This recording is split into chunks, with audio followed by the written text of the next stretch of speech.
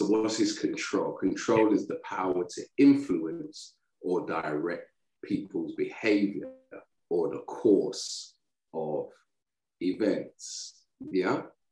So if we want to influence or direct peoples, the person we have to start with, or the peoples we have to start with, is ourselves. Yeah? We have to direct and be in control of our own behavior and the events that make up our schedule. Okay? We can't always be running around for other people. We have to start to, determine or be in control of our schedules, and others take second fiddle, if you will. All right.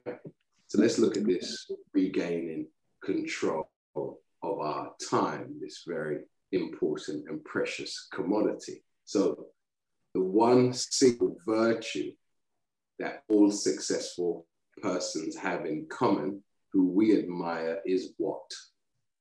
Is what?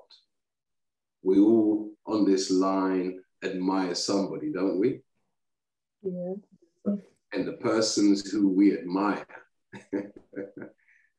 what is it about them that we admire? Their accomplishments, their achievements.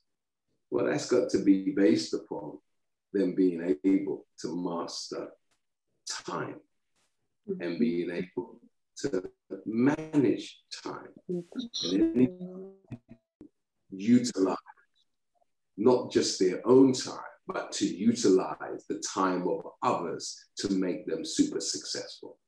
Are you hearing me? Yeah. Have you ever thought about it like that? That somebody's success is predicated upon you working on their vision. And if their vision is not your vision, then they have masterly, in a masterful way, co-opted or taken over your life's blood, which is your time. And one of the things I noticed about living here in the United Kingdom, or living in the Western Hemisphere, is whenever the government wants to punish people for being wrong or for doing something that is against the law, they don't really deal with corporal punishment anymore. They don't deal with the death sentence in Europe. They just take your time.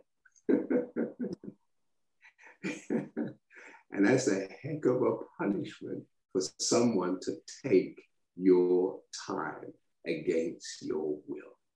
Think over the punishment, the seizing of one's time.